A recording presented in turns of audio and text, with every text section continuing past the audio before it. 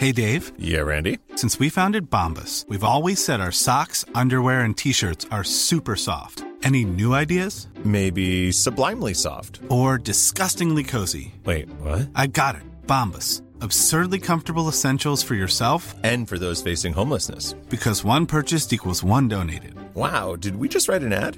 Yes. Bombas. Big comfort for everyone. Go to bombas.com/ACAST and use code ACAST for 20% off your first purchase. When you're ready to pop the question, the last thing you want to do is second-guess the ring. At BlueNile.com, you can design a one-of-a-kind ring with the ease and convenience of shopping online. Choose your diamond and setting. When you find the one, you'll get it delivered right to your door. Go to BlueNile.com and use promo code LISTEN to get $50 off your purchase of $500 or more. That's code LISTEN at BlueNile.com for $50 off your purchase.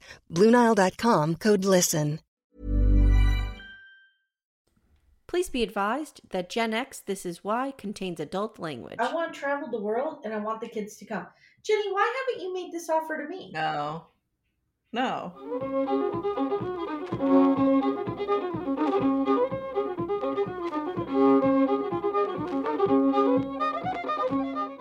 Hi, and welcome to Gen X This Is Why, the podcast where we re-examine the sometimes bizarre and often scarring media from our shared childhood.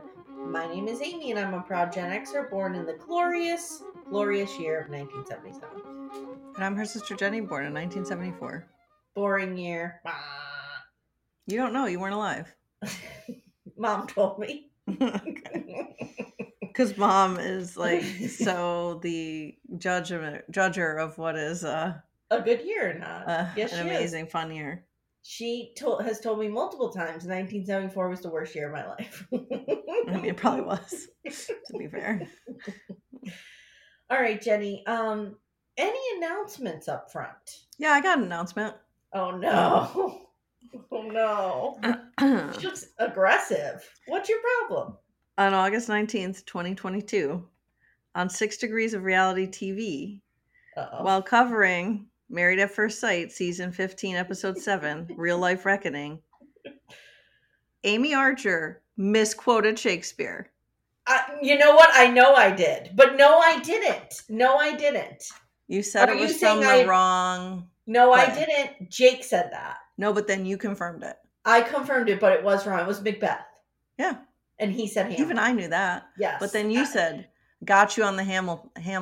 What is it? No, Hamlet. He said, got you on the... to play it back? I said, got you on the Shakespeare reference. No, That's you said, what I said Hamlet reference. I knew it was wrong. It was Macbeth. You said Hamlet reference. We got to do the playback. Insert playback here. The minute I heard it back, I knew it was Macbeth. Of course it's Macbeth. Well, you got it wrong. So I just want to point that out to all of our listeners. Mm-hmm. And Poodle got it wrong as well. Yes, you both did. Yes, we did. All right, are you done? Yeah. I was holding on to that one. Jenny, I want to say that our Titanic guy has... he's our Titanic guy now? Yes, guys, on Instagram, the guy that we're following called the Titanic guy, who I love his energy. I don't love him, like he's not whatever, but I love his energy. Now he's reporting on shipwrecks. Just in general? Yes, there was a yacht that went down and he was like on the scene. Wow. Okay. Reporting, and I'm like, this is everything I need right now, is this dude just talking about shipwrecks. Okay. So there's that. Okay, so I want to draw everybody's attention to that. All right, everyone's attention has been drawn to that. Next. All right, anything else? No, I don't have anything else. Jenny, people are coming fast and hard for us on Patreon. We're like 106. Wow. Like, I don't even know what to do with myself. It must be Amy's Variety Hour driving all I that think traffic. It is Amy's Variety Hour. Even though you've been talking about that for a year and it did nothing. It actually had people leave once you were talking about it. I want to say it's My So-Called Life that's exciting people, but I think it's Rock of Love. Let's face it. Oh, come on. Guys, so this month, which is September, you'll be hearing My So-Called Life only season, episode 2, and Rock of Love season 1, episode 2. Rock of Love is like I said last time, a gift from the gods. I mean, it delivers everything. It's everything we need. So we'll be doing that. And then if you haven't already, jump in our Facebook group, the Mimi Bees, where we have real interesting discussions over applesauce. Jenny, did you malign applesauce? I did not. I just said that Grant. Okay, I did say that. What adult eats applesauce? I may have said that, and apparently Jen does. So she took some kind of offense to that. A lot of the Mimis eat applesauce, and all right, I eat applesauce. Whatever. I wonder if I could make my own applesauce. It's not that hard to make. You just mush up I have apples. an apple tree. You just boil apples and like mash them. I have an apple tree. And put a shit ton of sugar and cinnamon in them. All right, I'm going to try it. I'm going to give it a shot. All right, Jenny. So listen, today, guys, and my mic is fixed. It was fixed last episode. Still going strong. I'll never do that again. I apologize. Stone Soup was a disaster. Okay. It's still a little echoey. I know. I don't know how to not make it echoey in this room. I got to get more shit on the walls. Oh, yeah. I probably need something like that. Okay. Guys, today we're looking at Little House on the Prairie, Season 8, Episode 15, Uncle Jed. Do you have a description, Jenny? Yeah, I do. You made a big deal out of pulling this up. Now you're not ready? Charles and Carolyn are about to adopt James and Cassandra, but their Uncle Jed comes forward demanding custody of the Cooper children. Ooh. Jenny, who wrote this? It's written by Don Ballock. I have to say something. I kind of liked it. Wow. That's how low the bar is. And it's directed by Maury Dexter. I feel like it was good. That's because Landon's nowhere near it. Shut up. There was an opportunity for Shirtless Paul here. I'll point it out when we get to it. Okay. So we open on Cassandra winning a poetry contest. Yeah, how about that? And Laura's still pregnant. Still. Mm-hmm. So that's still happening. Outside the school, Willie spies a fancy man heading into town, and he asks for directions to the Ingalls. I think he pulls up at Olson's, and Nels tells him Charles is out digging an irrigation ditch.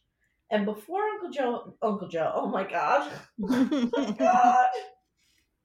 Okay, two things. Everyone has an Uncle Joe, right? Everyone has an Uncle Joe. Number one, Uncle Joe would never fight for custody of me, ever in a million years. No, he would fight to be disowned from me legally. Yeah. And number two, Uncle Joe would never be driving a wagon like this. This is like Uncle Joe, having been born in the 50s, would not be driving a wagon like this, but okay. Uncle Jed, before he hangs out there, he's going to check into the hotel, and he clearly hit gold because he tips Willie $1, which Willie will use to go buy more smut. 100%. Yeah, 100%. Yep. Willie cannot get enough. There's like, never mind, I'm not going to say it. I got in trouble for my hot take on Willie and Laura. What was going on? Were you getting dragged down? I didn't get dragged down, but people were like, they're siblings, calm your shit. Yeah. What the hell? I thought that was really dumb. I'm telling you, it's some weird energy. Okay. Now we see Charles digging. Why is Charles not shirtless here? I don't know. Why don't you ask Michael? Because Michael Landon's chest hair is probably great at this time. Doesn't he shave it? He definitely shaved it in season 2. Oh, God. He is in a ditch, sweating his ass off, digging. He could totally be shirtless here. Okay. Anyway, Charles doesn't recognize Uncle Jed, but we do because he's played 10 characters on the show, including Mr. Sims. Didn't he play like the Angel Gabriel or something too? No, that's Ergus Borgnine. You're always thinking that's him. He played Jebediah, the old gold dude that Laura almost killed. Oh, yeah. And then he played Mr. Sims. Mr. Sims. Yeah. Yes, which we can't forget about that. So Jed is like, I struck gold, dude, and I had a makeover. By the way, how are those kids you tried to give me that I didn't want? Right. So then he's like, by the way, I've been thinking about how much of a dickbag I was back then, and I've decided to come and destroy your life. So but here I am. He talks about the wild spending spree he went on, and then he was like, hey, I wonder if those kids are still in an orphanage. Hey, yes, he does. He's like, I wonder if those kids are for sale. I'm going to use them. So Charles invites him to dinner, kind of unsuspecting of the plan that is about to happen. Okay. So at the little house, Jen, we got a Lafayette Beetle sighting. Oh God, he's out there Did with you the notice? chauffeur. He's out there with the chauffeur. So inside, Uncle Jed tells them he struck a huge gold mine and he has enough money for 2 lifetimes. He tells James and Cassandra he bought a ton of shit. Oh, and then decided to look them up. I was wondering if you were doing hard labor in an orphanage after I bought all this stuff. The kids are happy to see him, and he wants to take them out into the woods to have a picnic. Carolyn decides to brag about Cassandra's winning the poetry contest. And now we have the poem. And it's dark. Can we discuss how we dark ready? it is? We ready? I'm going to recite it. Sure, great. It's called A Miracle from God. At first I was like, this is your basic iambic pentameter, but it's not. It's 9 syllables each line, which isn't even a nonet, which goes down in syllables. So I don't know what this is. It's just your lazy 4-quatrain poem that any teenager could write. So here we go. Is it like a haiku, Anne? It's nothing like a haiku. I think it's a haiku. Shut up. So it's called A Miracle from God. So I'm going to deduct some points on that title right there. Okay, number 2. Here we go. Once I was lost and scared and cold. You have no family, I was told. It gets real dark. Oh my God. I wrote this when I was 5. Except a brother to keep me warm in any winter or any storm.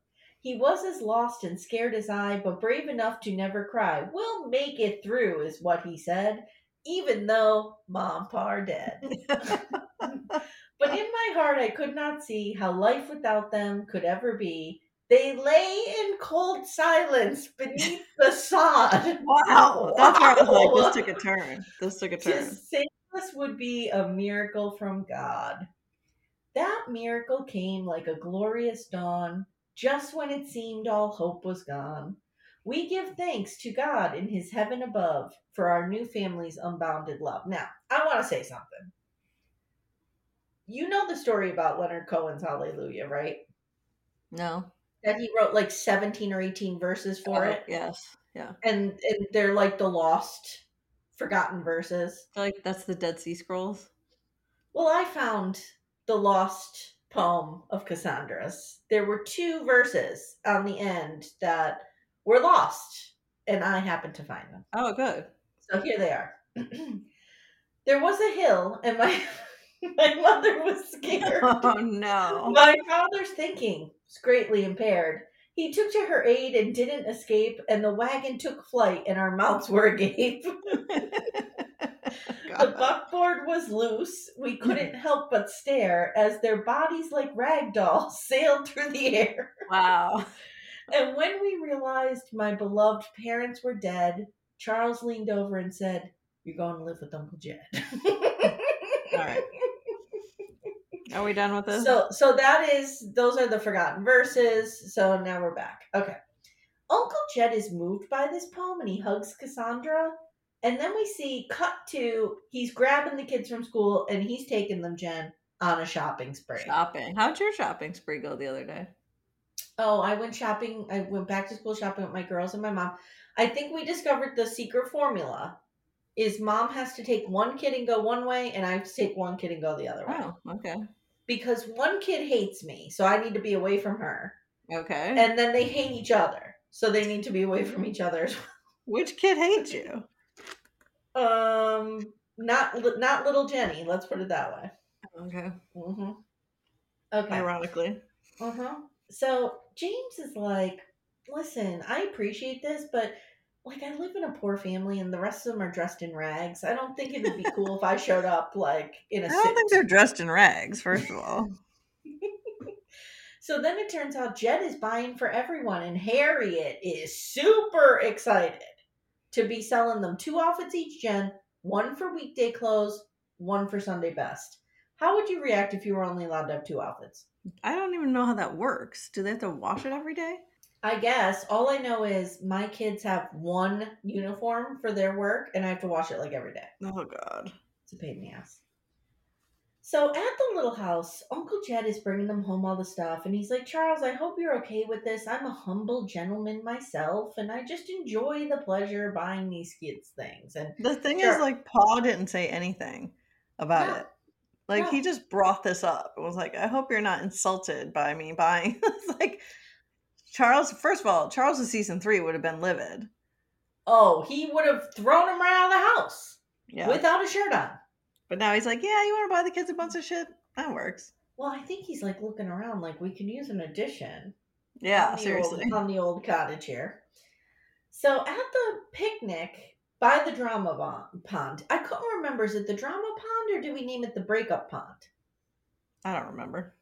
Okay. Anyway, there's that pond, guys, where everybody gets real dramatic. You know what I'm talking about. I think it's the breakup pond because it was the site of Laura and Nellie's fight. Right. And it was the site of Manly's disgusting ultimatum. Right. So, I don't know. Anyway, Uncle Jed's telling these stories, these kids' stories of his childhood. He's like, I had this girl and I almost married her, but I didn't, whatever. And then he says that he specifically avoided their parents once these kids were born. And I thought, wow, that's like Jenny. Well, and he's like, nothing was too bad for your parents as long as they had each other. And I'm thinking, well, until the fatal accident. It's super weird. The whole conversation was so weird. Yeah, he was basically like, I pieced out for like 15 years. Or however old that kid is. Go on our Instagram, on our reels, where I've shared the wreck, the accident. It's amazing. I mean, it could never be reconstructed. It was perfection in the moment that it was. And just Cassandra's face, I thought she was just going to have a breakdown, which she did. And she didn't talk to anyone for like 6 months. So anyway, there's a sweet moment that turns weird when Uncle Jed starts asking if there's a racetrack with some horse action around. What was that? That was weird. In church, cut to church, and Reverend Alden is thanking Jed publicly for donating funds for a new church roof. And after church, go ahead. Can we discuss how Carrie has actually 0 lines? Carrie has 1 line later, and I refuse to write it down. Yeah. Cassandra has like pages and pages of dialogue. She's reciting poetry. You think Carrie could have recited that poem? No. We'll be like, and holy, and he's God, and he's a cat. Like it would have made no fucking sense. I think there was one scene where it wasn't the same kid. I think they had like a body double. So after church, the kids run home and Jed sequesters Carolyn and Charles. And he's like, you've done a great job with the kids, but I'm here to take them from you. And then he's like, I've been with the youngins for 3 weeks and I just can't leave. I want to travel the world and I want the kids to come. Jenny, why haven't you made this offer to me? No.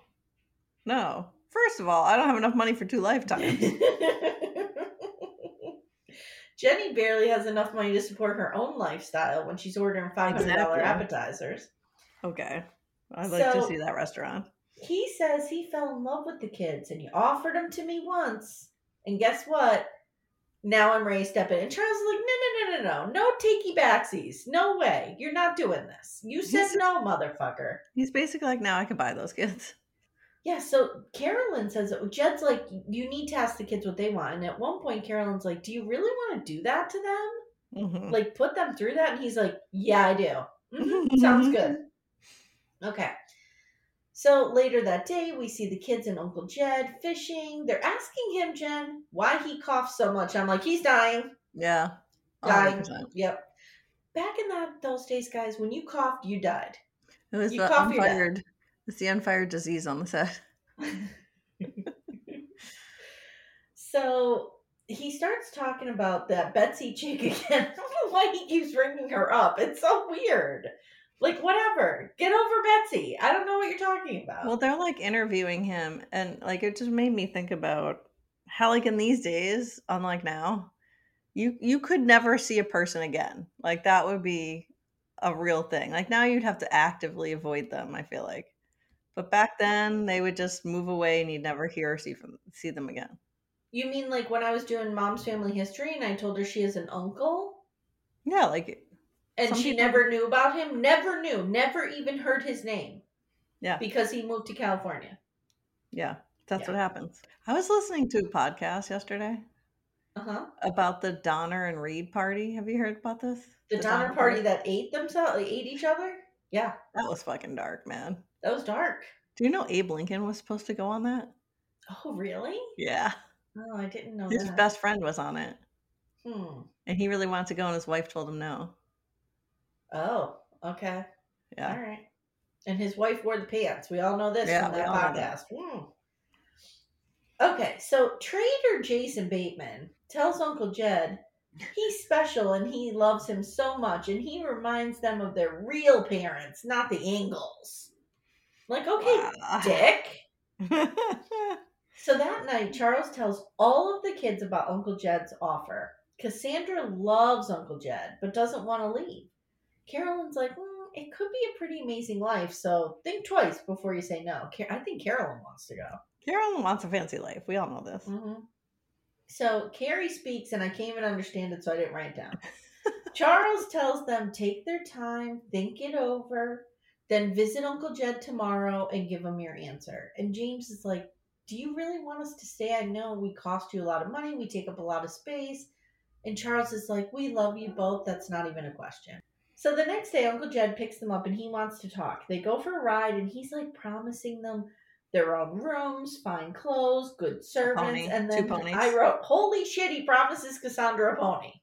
They promise him 2 ponies. And the best is when Jed picks them up after school and they're walking over to his carriage and they walk past Albert and Carrie, and Albert looks like he's going to straight up murder someone. You'd have to put that somewhere on one of our feeds because he like just has this murderous rage look on his face. So Uncle Jed offers to take them to New York City. Then he starts whining about living the rest of his life alone, which is what this is really about. It was totally what this is about. So James and Cassandra bail. They literally are like, let us out right here. We don't want to be in this carriage. And they start talking and they're like, we don't want to do this. They agree they both want to stay with the Ingalls, but they don't know how to tell him. James and Cassandra come home. They announce they want to stay. And Charles is like, do you want me to tell Uncle Jed? You could tell Charles kind of wanted to. He wanted to do it, 100%. Yeah. Now we cut to Charles telling Jed, and he's like, I promise we didn't influence them. And Jed's like, I'm sure you've been more than fair. Then he starts hacking away. He coughs up a lung, and like, this just plays different now. And it will forever play different since COVID, right? Like, you're just like, get this like reaction when you see somebody coughing like that. Mm-hmm. Like, we're all a little traumatized. We absolutely are.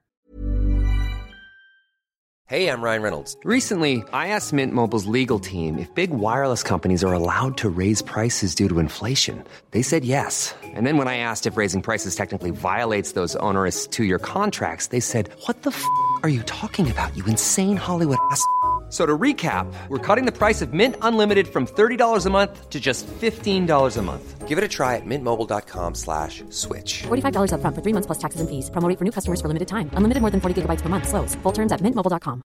Hiring for your small business? If you're not looking for professionals on LinkedIn, you're looking in the wrong place. That's like looking for your car keys in a fish tank.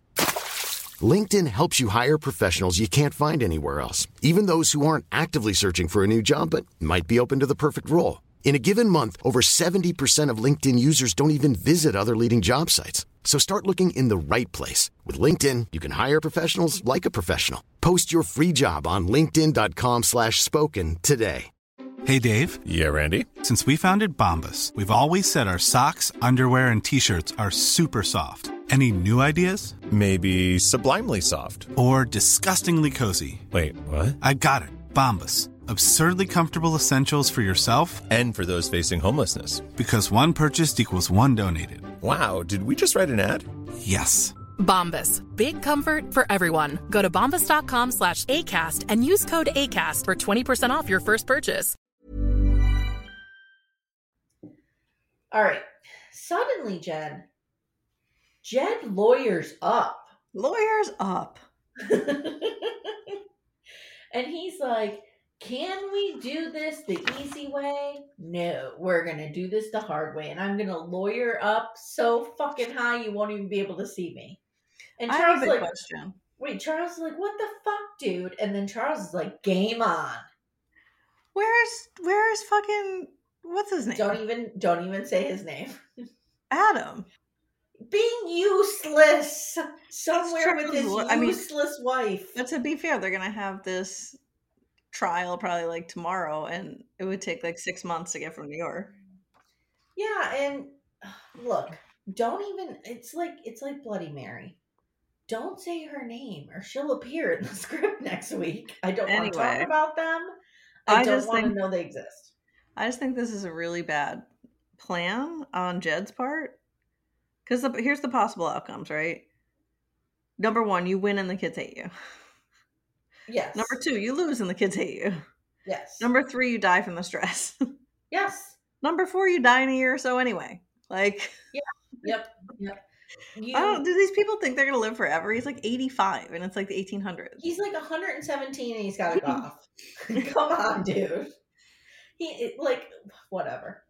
So now we see the Ingalls heading to court. It seems like it's like a week later, maybe a couple days later. I don't know. They're heading out. Charles is looking good. Can I just make an observation? Yeah. Jed keeps getting cough medicine from the Olsons. Wasn't all cough medicine basically booze then? Yeah, and he is slugging that down by the bottom. Okay, just so we're clear. The whole town knows about this, especially Harriet, and she's telling Nels, Charles isn't thinking.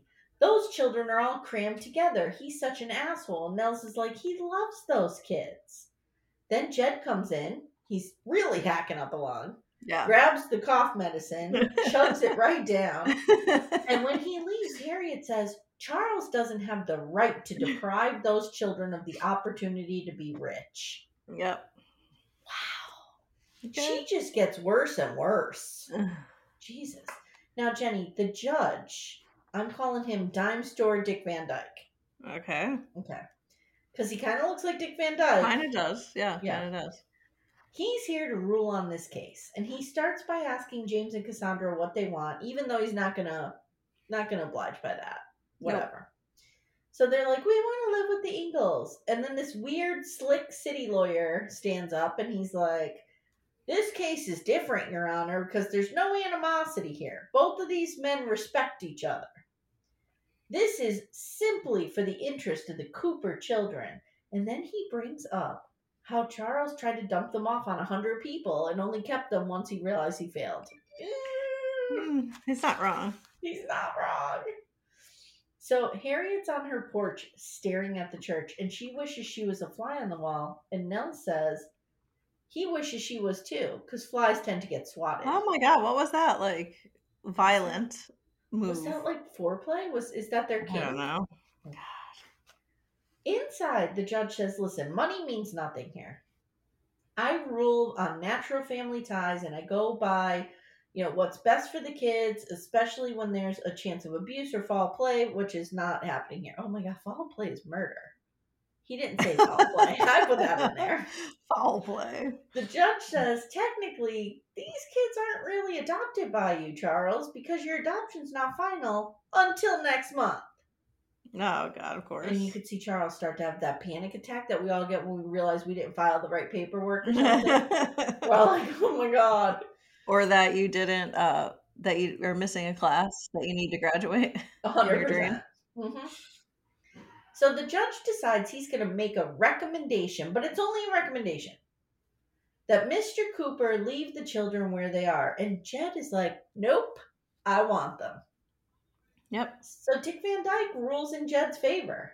And Cassandra, who's already living with the trauma, go back to the poem, of watching her parents roll down a hill and die, stands up and runs out crying, screaming, I hate you, you lied to us, whatever, you're an asshole.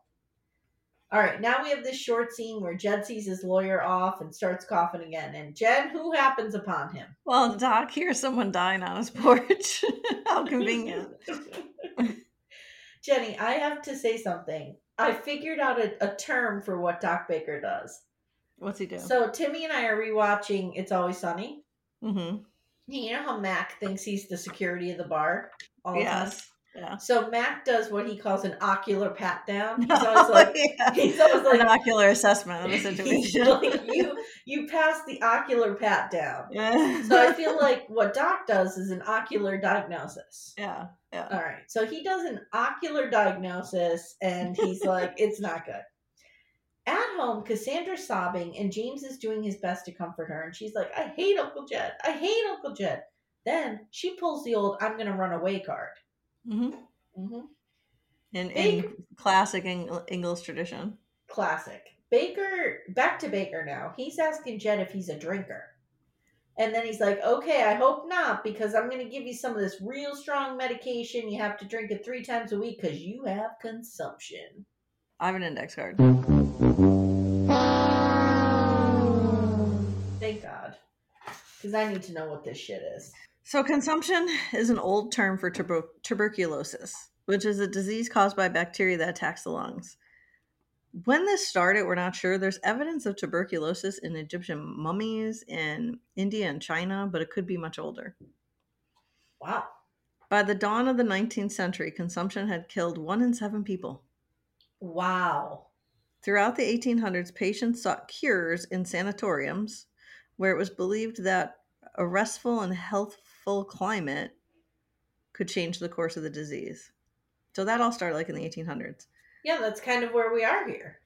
In 1882, Robert Koch's discovery of the bacteria which causes tuberculosis determined that it was not genetic, but highly contagious. So they thought it was genetic, I guess, before that. Wait a minute. And not contagious. Okay, so hold on. So this dude has consumption, is coughing all over these kids. Yeah. And coughing all over my precious Charles. It's highly contagious. Great. But it's somewhat preventable with good hygiene. So it mostly spread like in areas where there wasn't great hygiene. Like Don't everywhere? Forget, like there everywhere? there wasn't great hygiene in these days. Victims suffered from hacky, bloody coughs, and debilitating pain in their lungs and fatigue.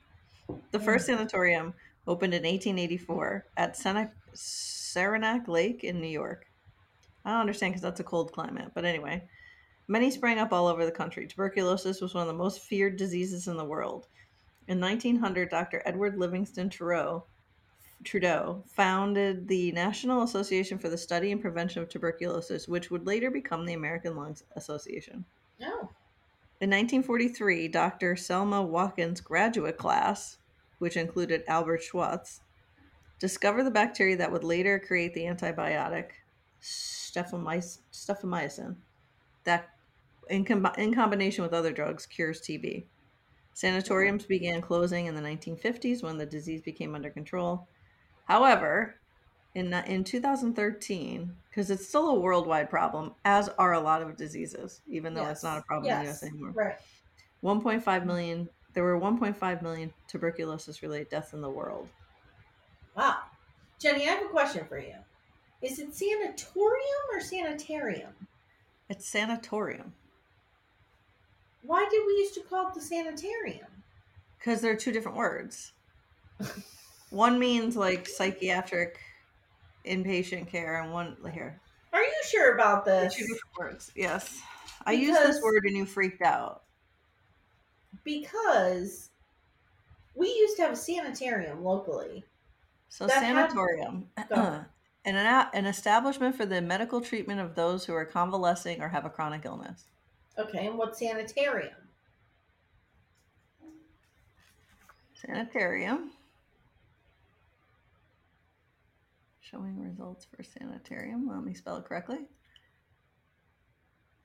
Is an antiquated name for specialized hospitals for the treatment of specific diseases, related ailments, and convalescence. Sanatoriums are often located in healthy climates. What is the difference between sanatorium and sanitarium? The word sanitarium is often used in place of the word sanatorium, but the 2 words differ in origin. Sanitarium comes from sanitas, which means health, where sanatorium comes from serene or to cure or heal. They're interchangeable. Okay, because we have a local sanitarium. You remember, you probably broke into it when you were a teenager and drank there. We all did. Mm-hmm. Yeah, so Mom listens to this. Hey, Mom, when we were like 15 and 16, we were driving to an abandoned sanitarium and breaking into it and drinking there. Just put that in your hat. And it was a TB hospital, I believe. I don't know what that one was. There's definitely a smallpox hospital on Roosevelt Island here. No, locally here it was, and it's like, it's considered one of the most haunted places. Okay. I'm going to look it up. Pause.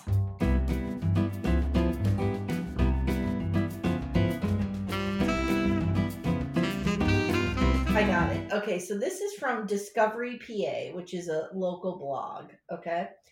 The Lackawanna County Tuberculosis Hospital, formerly the West Mountain Sanatorium, was first established in 1903 and facilitated with 20 beds. Throughout the years, the hospital grew and at its peak had 100 beds available for patients. The hospital was the idea of who gives a fuck. All right. It was placed atop West Mountain, right? That's where we used to go.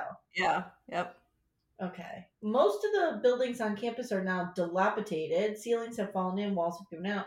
At its prime, it boosted state-of-the-art radiology and laboratory departments with new equipment. It also had its own fields and farms and artisan well to support the patients and staff.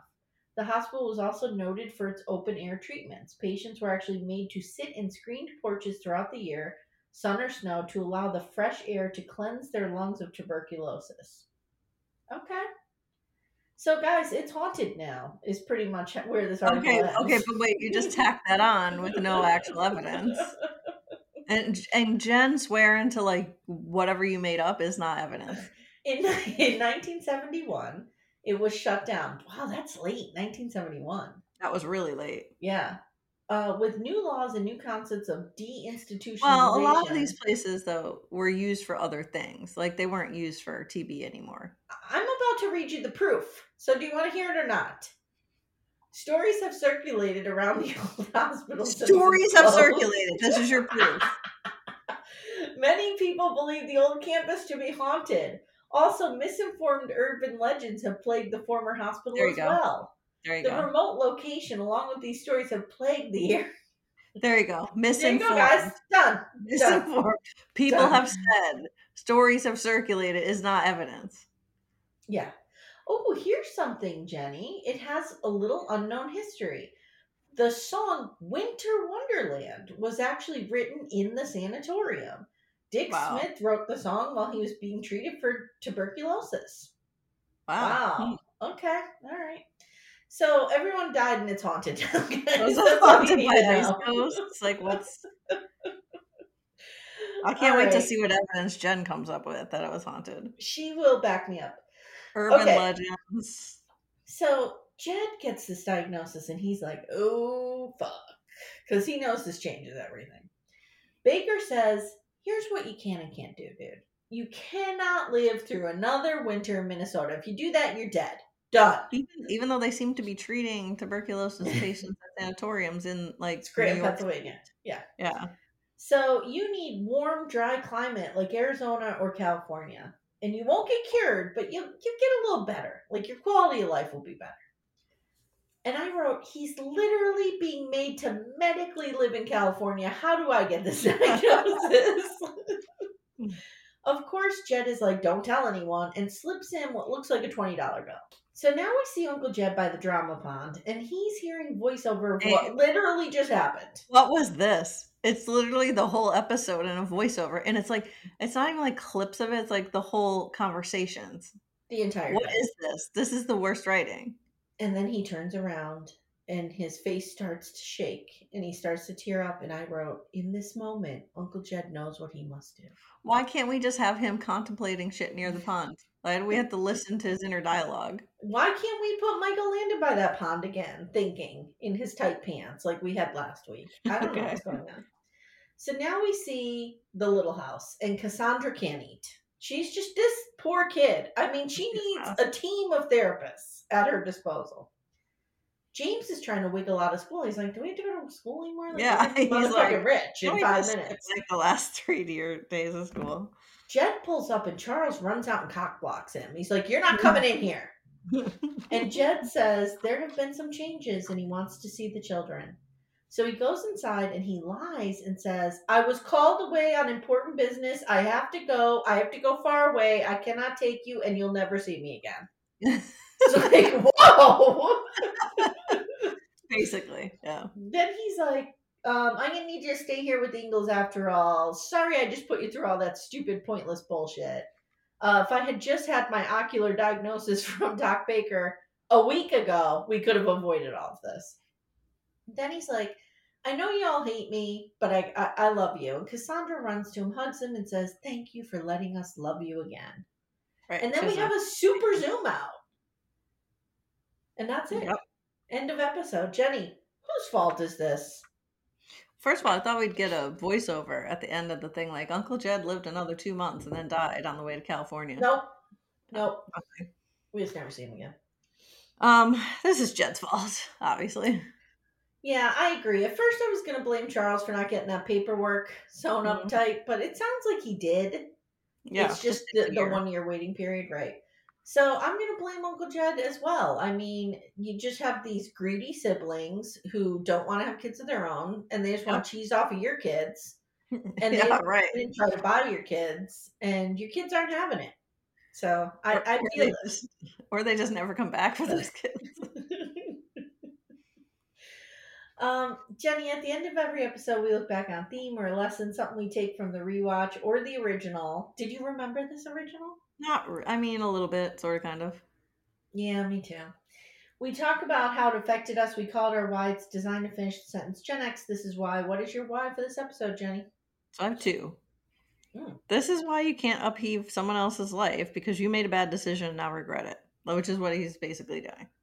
100%. But he was not in a position. See, what he should have said to Charles when Charles cornered him on the gold mine in that one episode, he should have been like, look at me, dude. I have nothing. If that ever changes, I'll let you know. Yeah, but that's not why he didn't want them. Right. He just didn't. That's not why. He just didn't want them. Right. He didn't want to take on kids. No. Which, I get it. Yeah, guys, I have in my non-existent will, this will be my living will and testament.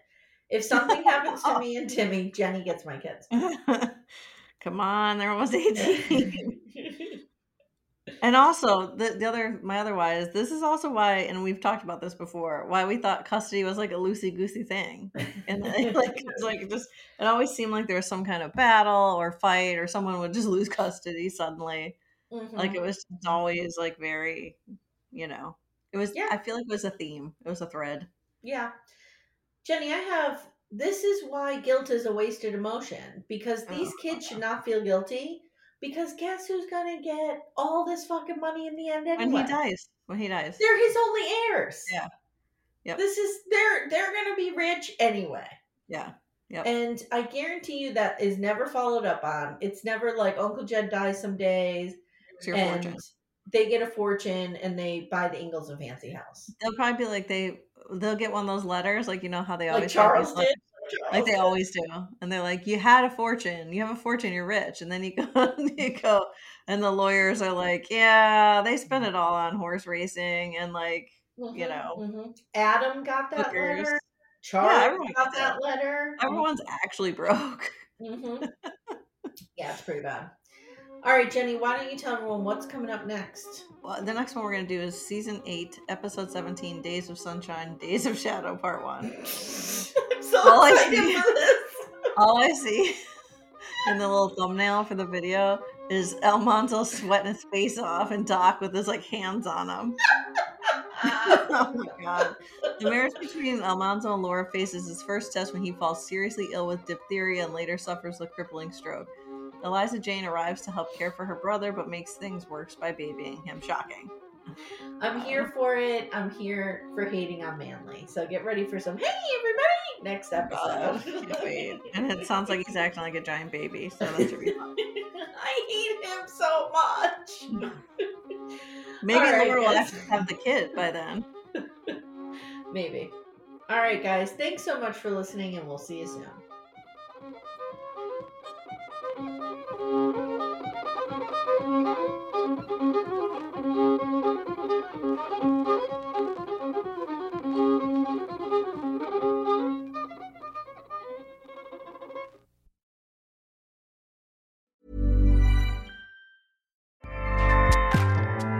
Acast powers the world's best podcasts.